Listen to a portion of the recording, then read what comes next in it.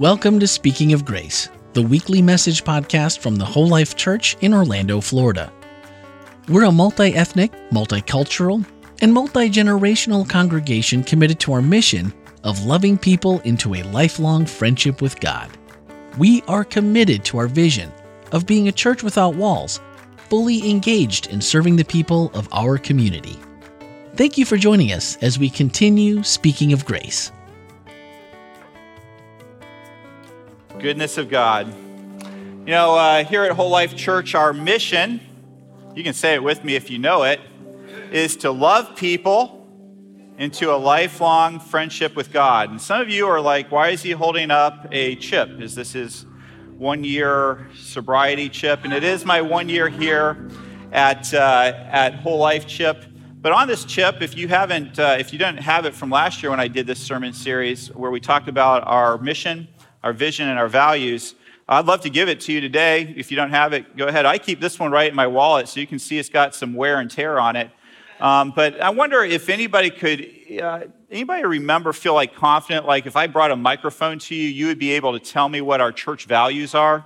Raise your hand if you think you could do it. I'm not saying a microphone is going to come to you. I'm just saying if it did, you think you could tell me what our church values are? Anybody? I guess I'll just keep the t-shirt then. Is that the way it's going to be? Wow. I guess I'm going to have to do that whole series again, Jeff. I don't know what to do about that. But what I will do about it right now is tell you that our values here at Whole Life are love. Just feel free to say it with me if you know. Love, acceptance, forgiveness, grace, the Bible, worship, and participation.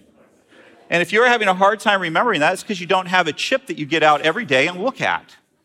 So I have some up here for you, and we only talk about that because it's important. We only are able to live the values that we spend time thinking about, if we're going to be intentional. Otherwise, we just kind of wander through things. And these values are one of the reasons why we're doing this sermon series. We think it's important to be relevant in the world that we live in. And there is, I don't think, any better communication platform out there for conveying values than movies. Let's be honest, most people watch movies. And it's important if we're going to be watching those movies that we think about the messages that are being sent in those movies. And that if we're going to watch those movies and we're going to have conversations with the world around us, that we're able to point out some of the Christian ideas that can be found in there. There's those who spend a lot of time finding all the non-Christian ideas in there, and there's some good thoughts that should be had about what values are being spread in there. But there's also a way to take movies and actually use them to convey the gospel, and to share the gospel. And so that's one of the things that we're doing during this month. We are watching a different movie every week. Last week it was Good Night and Good Luck. This week we watched on Tuesday night Inside Out, which is a fabulous movie from Pixar. And if you weren't here to watch it, let me go ahead and just give you a quick recap of what it's about. This 11-year-old girl, Riley, is living in Minnesota. She loves hockey, and all of a sudden her parents decide that they need a transplant for work to San Francisco, and so she's moved. And what we do is we get a picture of what's happening inside of her mind, the emotions that are there in her mind, and you can see them up on the screen. You have sadness, that's the blue. Sadness, and then there's there's fear that looks, you can kind of see that, and then you've got anger. You can probably figure out which one that one is, and then disgust and joy.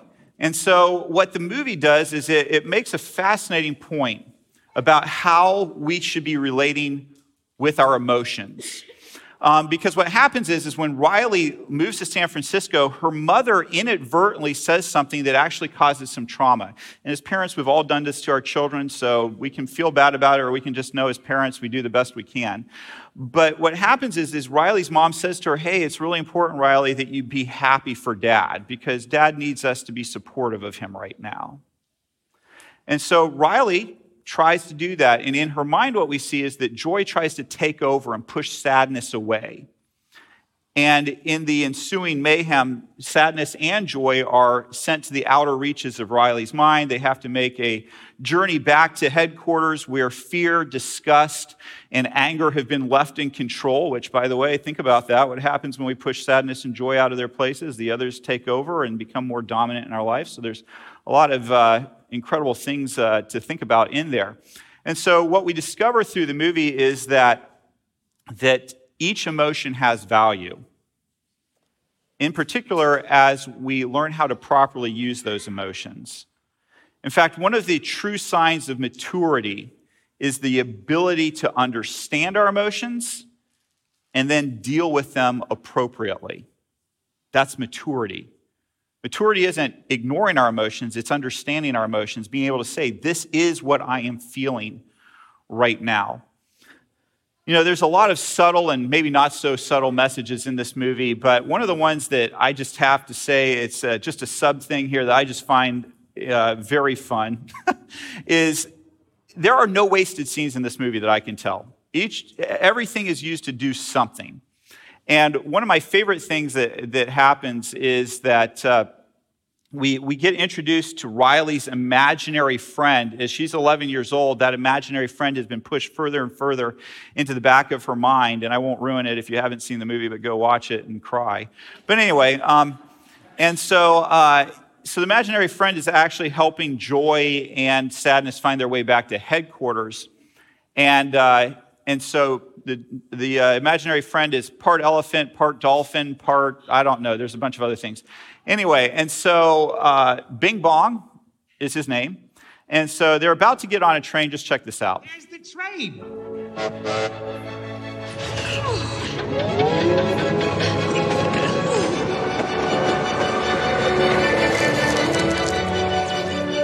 Oh, we made it. We're finally going to get home. Oh, no. These facts and opinions look so similar. Don't worry about it. Happens all the time. I just love that one. I'll be honest with you, that one got by me the first time I watched it. I didn't really remember, but isn't that such a subtle but true fact?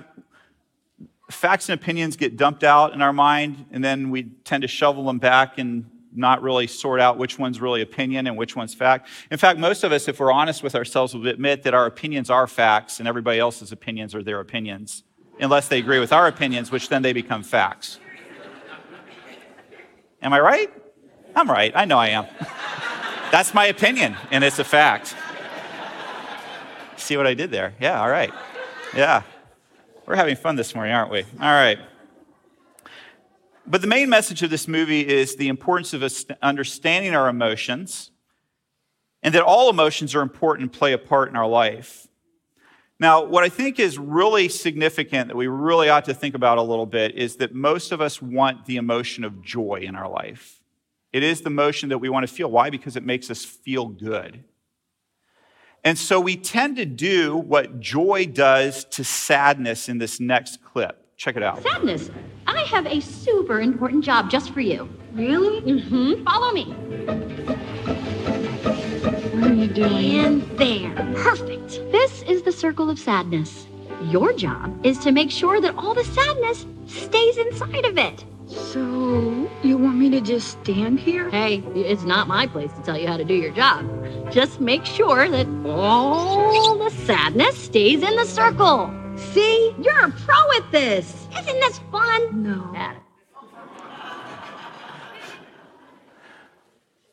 I say that, but if we're honest with it, don't we do that in our lives? We draw a circle and say sadness needs to stay here. We're going to church. Don't want to be sad. Let people know I'm sad. Or I don't want them to know that I'm angry when I get out of the car because I've been, tussling with my kids all morning long trying to get them ready for church, right? Or my spouse. I don't want people to know that I feel disgusted. And we tend to draw these circles around emotions and say, hey, this has to stay here and I'm not going to let it out. And it's bad enough when we do that where we don't let other people see it, but it's even worse when we actually don't admit it to ourselves. If you remember many, many sermons ago, I used a quote that said, if you can name it, you can tame it. And so if you cannot name fear in your life, you can't tame it. If you can't name anger in your life, you can't tame it. And dare I suggest that sometimes it's appropriate to also tame joy? There is a time and a place, and we want joy, but there is a time and place for joy to not be center stage. And I know this is difficult for most of us as Christians, right? Because as Christians, we've been taught something very important. Being angry is bad, right? Being disgusted is bad. Fear is bad. And we've slapped a big old sin label on top of these emotions, right? We've slapped that label right on top and said, that's sinful. Don't do it. And we try not to do it. And if we see other people in our church who are struggling, we say, you know, the Bible says 365 times in the Bible it's recorded, be not afraid. Have you guys heard that one before? You heard that? By the way, you do know that's not true, right? If you don't believe me, just type in quotes on BibleGateway.com, be not afraid. It will not come up 365 times. Because the thing behind that story is, oh, it's once for every day of the year. See how... But I want to suggest to you today that our emotions are not sinful. What we do with them can become sinful, but the emotion itself is not necessarily sinful. Why would I believe that? Well, dare I say that you are made in the image of God. And when you are made in the image of God, it is talking far more about what's up here than what you look like physically. Why can I say that with confidence? Because God is spirit. And so if we're created in his image, it's our spirit that mirrors his. Well, at least before sin entered. But some would say, well, that's what sin did. It puts in all these negative emotions. But today I want you to really think a little bit deeper about this. Yes, there are negative emotions. Yes, there are positive emotions, but that doesn't necessarily mean that negative emotions are bad and that positive emotions are good and never bad. I know that's a real subtle nuance, but I want you to just let that settle on you and think about it through the day. I'm not going to go too much further with that, but let's go ahead and use one metaphor that I hope will help you understand it a little bit more. Is pain bad? I don't like pain. It's negative. But I'll tell you what, it would be a bad thing if you could not feel pain in the world that we live in. It would be a terrible thing. Because when you put your hand on something hot, you wouldn't know to move it. If you didn't feel that pain in your abdomen, you wouldn't know that your appendix is about to explode. If you didn't feel that pain in your tooth, you wouldn't know that you need to get that tooth removed or at least get to a dentist to have them look at it, because if you don't, it's going to create bigger health problems for you. So pain is actually not bad. We don't like pain, but it sends us important messages. And the same thing is true with our emotions. Anger tells us something's happening, that we don't think something's fair and right in the world. Fear tells us, beware, watch out, you could be in danger. Disgust tells us there's something not right also. Our emotions are there to teach us things. And lest we think, well, but that's us humans, what emotions did Jesus experience? By the way, Jesus said, if you've seen me, you've seen the Father. So we can assume that if Jesus experienced these emotions, God experiences them. So let's just use one example for each one of these different emotions. At that time, Jesus was filled with the joy of the Holy Spirit. We're all good, yeah? It's good. Jesus feeling joy, we're all good with that. Ooh, but then Jesus wept when Lazarus passed away. And by the way, this was about 5 minutes before Jesus was going to raise him back to life. Think about that. And think about that the next time you tell somebody not to be sad because somebody they cared about passed away, because they're going to be raised at the resurrection. Jesus cried 5 minutes before he was about to resurrect somebody. So clearly, being sad is not a reaction necessarily to the idea that you're not going to see someone ever again, but it's a reaction to the pain that comes with separation from somebody you care about. It comes from seeing other people that are suffering. How about this? When Jesus saw her weeping, this is again at Lazarus' tomb, when Jesus saw her weeping and saw the other people wailing with her, a deep anger welled up within him and he was deeply troubled. Again, go to BibleGateway.com and type in the word God and anger and see how many times it pops up. Again, it's what you do with it that makes the difference. All right, so Jesus said, "You faithless, corrupt people, how long must I be with you? How long must I put up with you? Bring the boy here to me." If you don't know the context of this, the disciple, Jesus had just gone up on this mountain, and Moses, Elijah had shown up. His appearance was changed, and he's there with Peter, James, and John. Meantime, the other 9 disciples are at the bottom of the mountain, feeling really upset that they got left out. Who do they think they are? They're not better than us. We're great too, and they're having this discussion. And in the meantime, a crowd approaches. A man who has a son who is experiencing demon possession shows up. And these disciples are like, they're in the middle of thinking about themselves, and they try to go ahead and cast this demon out, and it doesn't happen. And later on, Jesus said, because it takes time and prayer. You have to fast and pray for this kind of thing. And the thing is that Jesus feels disgust. He said, when we read this, it's like, well, that's kind of harsh, Jesus. But think about it. Jesus thinks, how long do I have to stay with you? How long until my people stop worrying about themselves and their greatness and start thinking about God's kingdom? Disgust. Come on. Now, I know this is the hard one. This is the hard one for me. Does God ever feel fear? I really wrestle with this. And I know it's not proper for a pastor to say he doesn't have an answer, but I'm not sure. But when I read Luke chapter 22, verse 42 and 44, with Jesus in the Garden of Gethsemane, it resonates to me with fear. Not fear of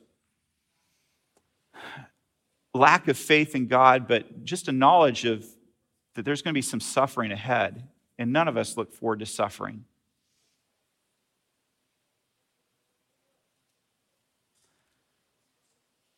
You know, one of God's greatest heroes, people like Elijah, Job, David, Peter, John, and Paul, we see them all experiencing the full range of emotions. Some of them experience deep anxiety and depression. And what we never hear is God saying, if you don't stop that, I'm going to leave you. In fact, what we see is just the reverse. As they suffer, as they go through depression, God draws close. Not that they always experience it. Job didn't experience God drawing close. He felt alienated. He couldn't figure out what he'd done wrong.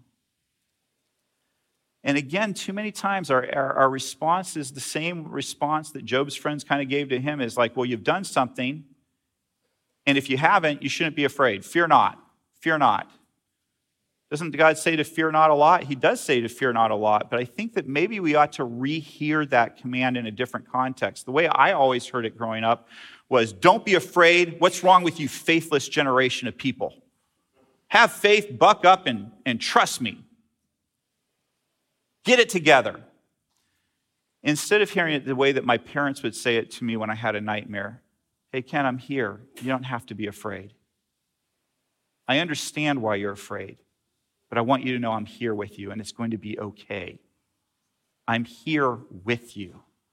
When we hear God say, fear not, it's a reminder of his presence, not a rebuke. And so as you experience fear, know that God is with you in that fear. He's walking with you. He wants to be with you. For me, my favorite scene in this whole movie is the one I'm going to show you right now. And the reason is because I'm the type of person, if you're sad, my natural desire is to cheer you up. I want you to be happy again. What do I need to do? And one of the things I've really had to work on, and I continue to work on as a pastor, is to do something different. To not make the focus of making you feel good so I feel better, but to be with you in the moment. Hey, it's gonna be okay. We can fix this. We just need to get back to headquarters. Which way to the train station? I had a whole trip planned for us. Hey, who's ticklish, huh? Here comes the tickle monster. Hey, Bing Bong, look at this. Oh, here's a fun game. You point to the train station and we all go there. Won't that be fun? Come on, let's go to the train station. I'm sorry they took your rocket. They took something that you loved. It's gone. Forever. Sadness. Don't make him feel worse. Sorry. It's all I had left of Riley. I bet you and Riley had great adventures. Oh, they were wonderful. Once we flew back in time. We had breakfast twice that day. Sadness. It sounds amazing. I bet Riley liked it. Oh, she did. We were best friends. Yeah, it's sad.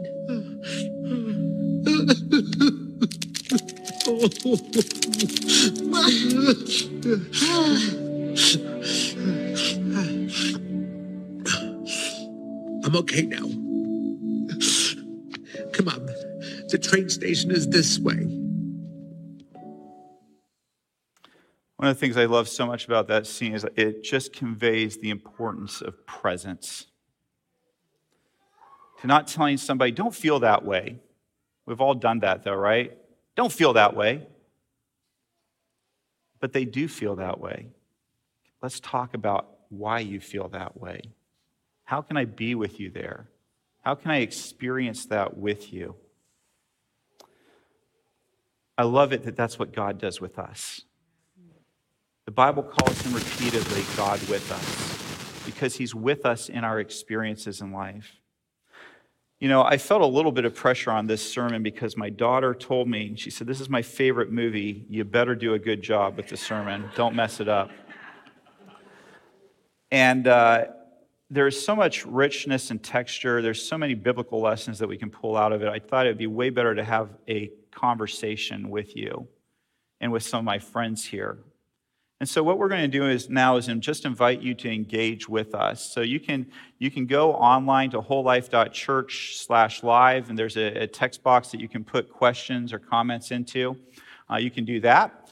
We also have Randy. Randy, where are you at? Can I get you? He's standing in the back. He's waving his hand. If you want to ask a question or make a comment about this topic, please do. Just raise your hand. Randy's going to come up. He'll go ahead and bring the mic to you. He's going to have you tell you your question first. We're going to do a little bit of screening just to make sure that we stay on topic. So Randy will bring that microphone. Just tell him your question, and then you can go off topic after that. But I want to start this off with a conversation with my friends here. Each one of them has a different perspective on this movie based on their background. And Stanley, I want to start with you. You're a filmmaker. What do you think you noticed in this movie that maybe the rest of us might miss? Well, it's a very rich tapestry of a film. There's a lot to look at. But one of the things I noticed is that in filmmaking, there's a bit of a rule, and it's called everybody changes except the villain. And what that means is the reason we're watching a movie is to watch a character go through a change. And usually the villain is indicated by, especially in animation, because there's so much detail put into the whole process of filmmaking with an animated film.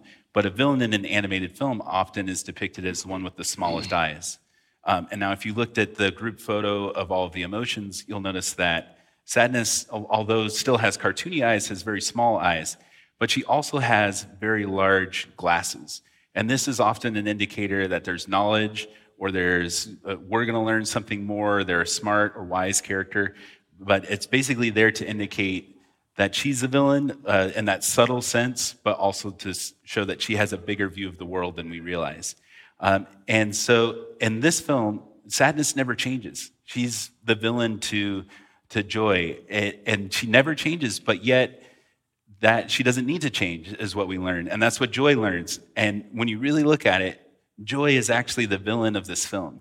Everything that goes wrong is because of Joy's decisions. She's a little bit manipulative, she's controlling, but it's actually mostly Joy's fault, and she has to come to realize that And there's beautiful subplots like with Bing Bong, where Bing Bong goes through the same, almost the same realization of I need to let sadness in and I need to let Riley change and grow, and I can't just control everything myself. So it was just a fascinating thing about character, and that, in fact, sadness ends up becoming the hero and is really the only emotion that can pull Riley, the girl, out of her kind of dead emotional state. Ends up being only sadness that can work.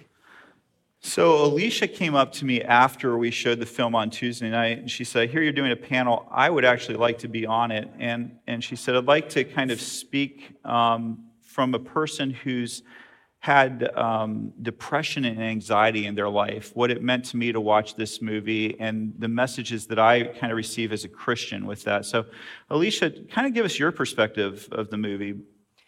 So I actually first watched Inside Out when it was in the theaters with my friends, and it was at the very peak going through all of these struggles.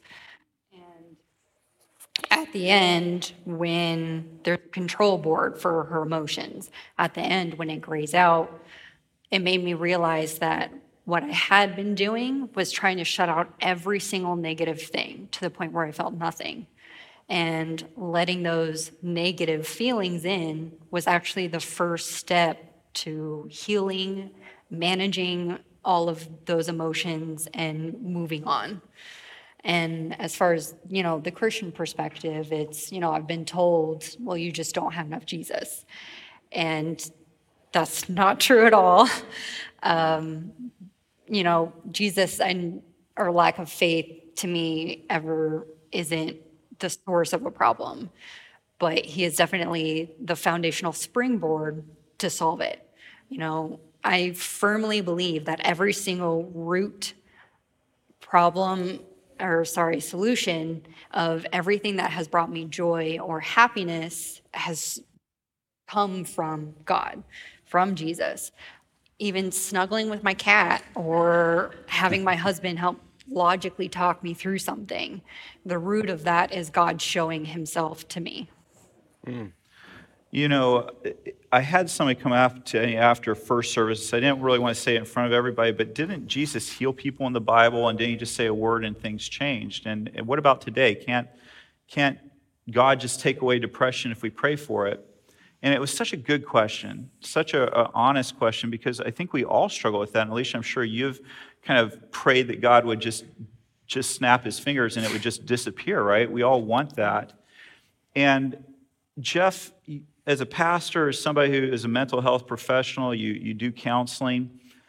What do you say, and how do you, as you watch this movie, are there things that, my experience as a pastor has been that there are people that I'll pray with, and I will see those kind of miraculous things that will happen.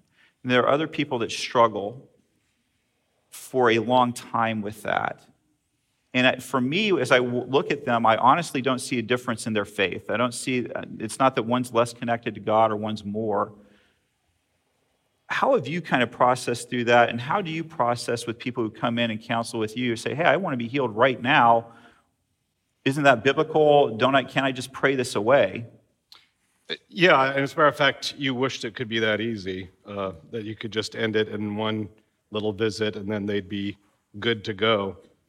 And that was part of the part that I noticed in this movie, that everything had a kind of a process almost. You saw these balls going through this, and so I thought, boy, they're doing a really good job. And a part of what we battle with, I think, is our wanting them to be better for us, right? You mentioned that. So I don't know if it's a situation where we can sit here and say, because God can do anything. God can literally at any time do whatever he wants, but I think he's given us tools. And I like what you said about the control panel. As we mature, as we get older, those nuances to not only how we see ourselves, but how we see others outside of ourselves takes on new meaning.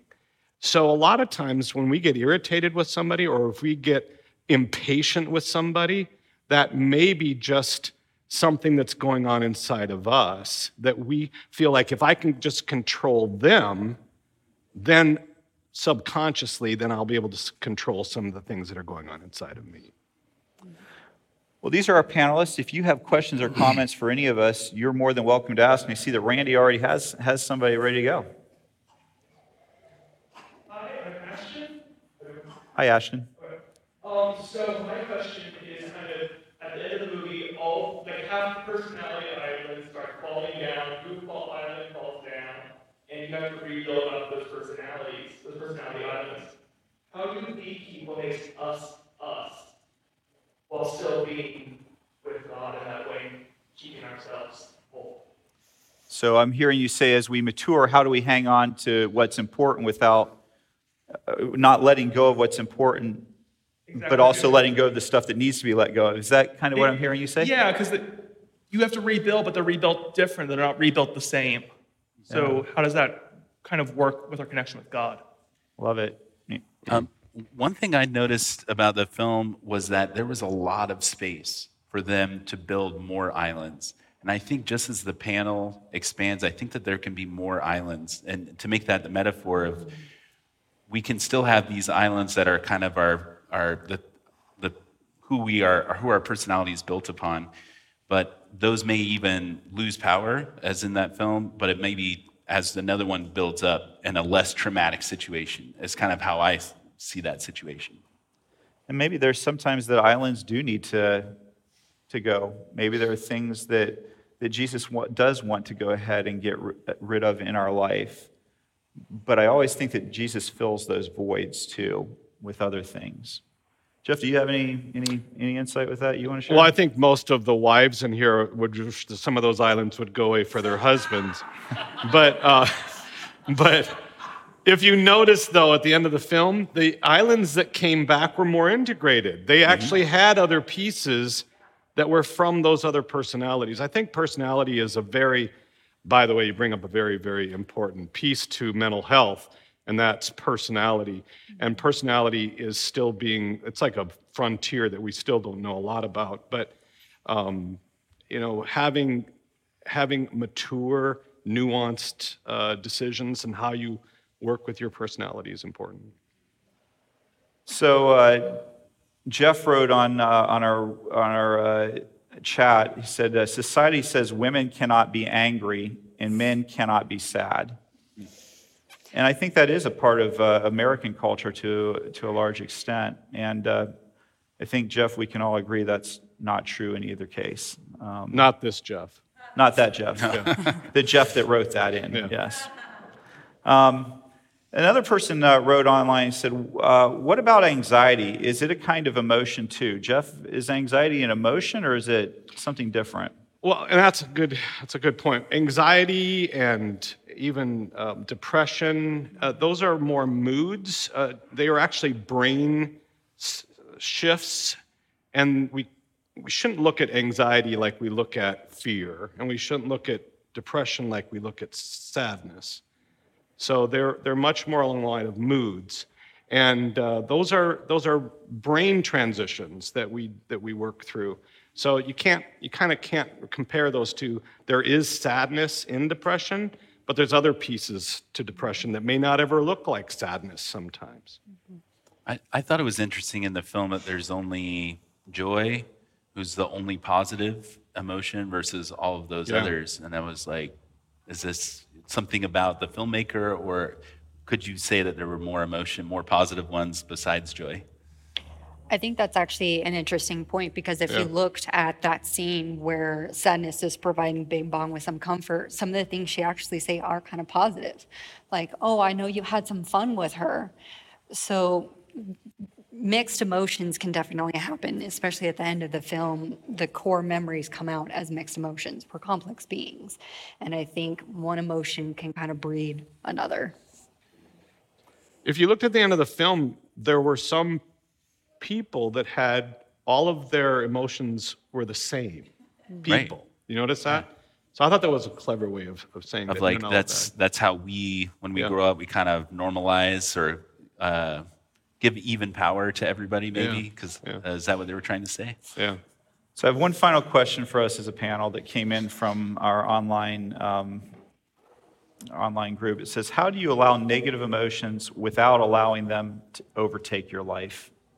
How do you engage with negative emotions without letting them take over or maybe turn into things that are bad and sinful? It's definitely a difficult thing, especially when you do have that anxiety and depression that kind of shifts your perspective a little bit. And it's a constant struggle, but that's why you have your friends and your family to kind of help balance that out and take the rose-colored lens off your glasses and helping prevent it from turning from sadness into depression is where you get that a little bit of perspective, I believe. I think that a lot of us go down different routes, like avoidance, or some of us go down this route of contrarian. I disagree just because I want to disagree. And sometimes people punish people with those little pieces of how they deal with certain fears and I think it's important. My daughter has something that I wish I had done when I was a parent. And I have 2 granddaughters that are very, very different from each other and love them both. And one tends to go down the road of stubborn, very stubborn, which I love, by the way.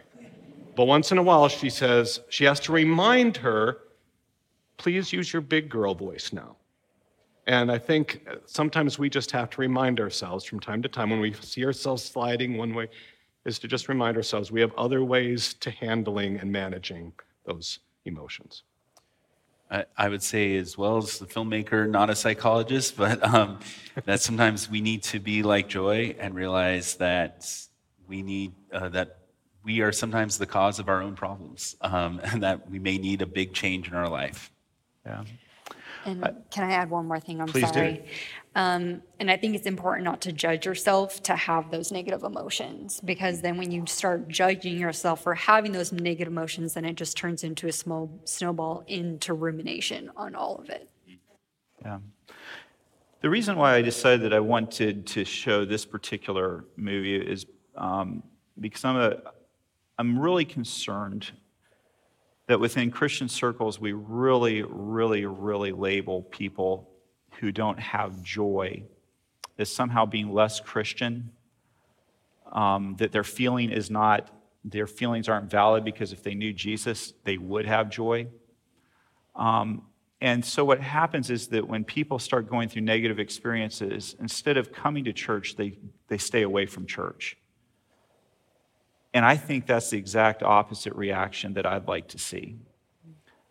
In a family, in a healthy family, when people are going through trauma, the family gathers around them and holds them up and walks with them. And in our family here at church, I want to be very clear. If you're going through trauma, you are wanted here. If you're not happy when you show up at church, that's okay. We want you here, and we want to walk with you. And I want to encourage each one of you to make it your mission to walk with people wherever they're at when they come here to Whole Life Church. We want to view emotions as simply being emotions, that they're there to give us messages that will help us deal with the issues that we're facing.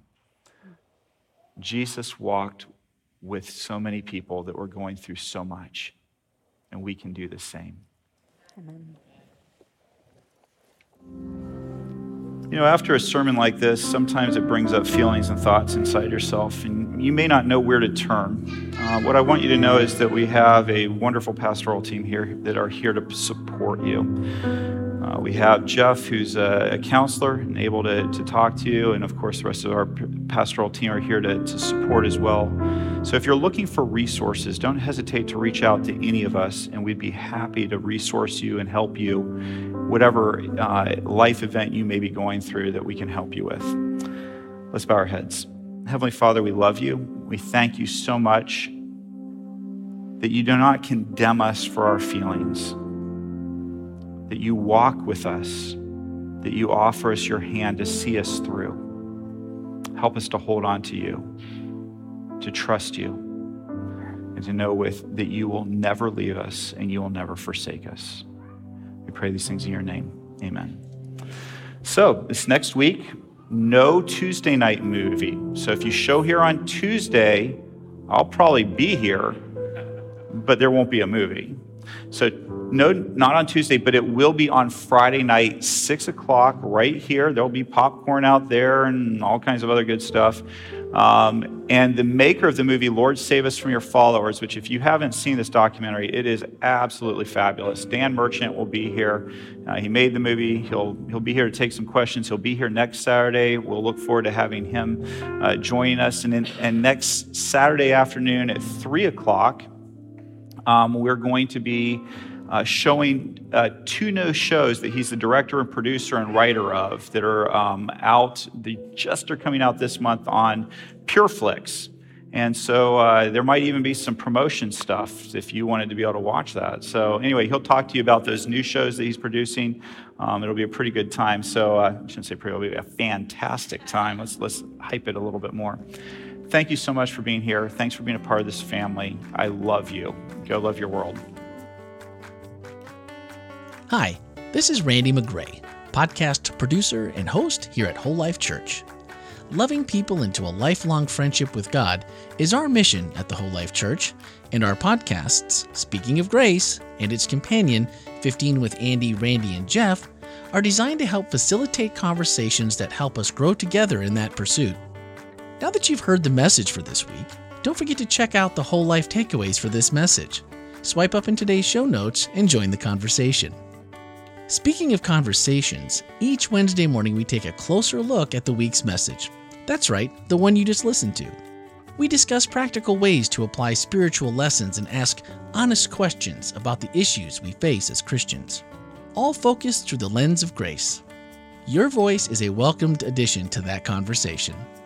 We encourage your thoughts and your questions by sending a voicemail or text to 407-965-1607 or send an email to podcast@wholelife.church. You can find everything podcast related on our website, wholelife.church/podcast. And plan on spending every Tuesday evening and Wednesday morning with us as we bring you the Whole Life Church inspiration you love straight into your headphones. Thanks for listening and have a great week.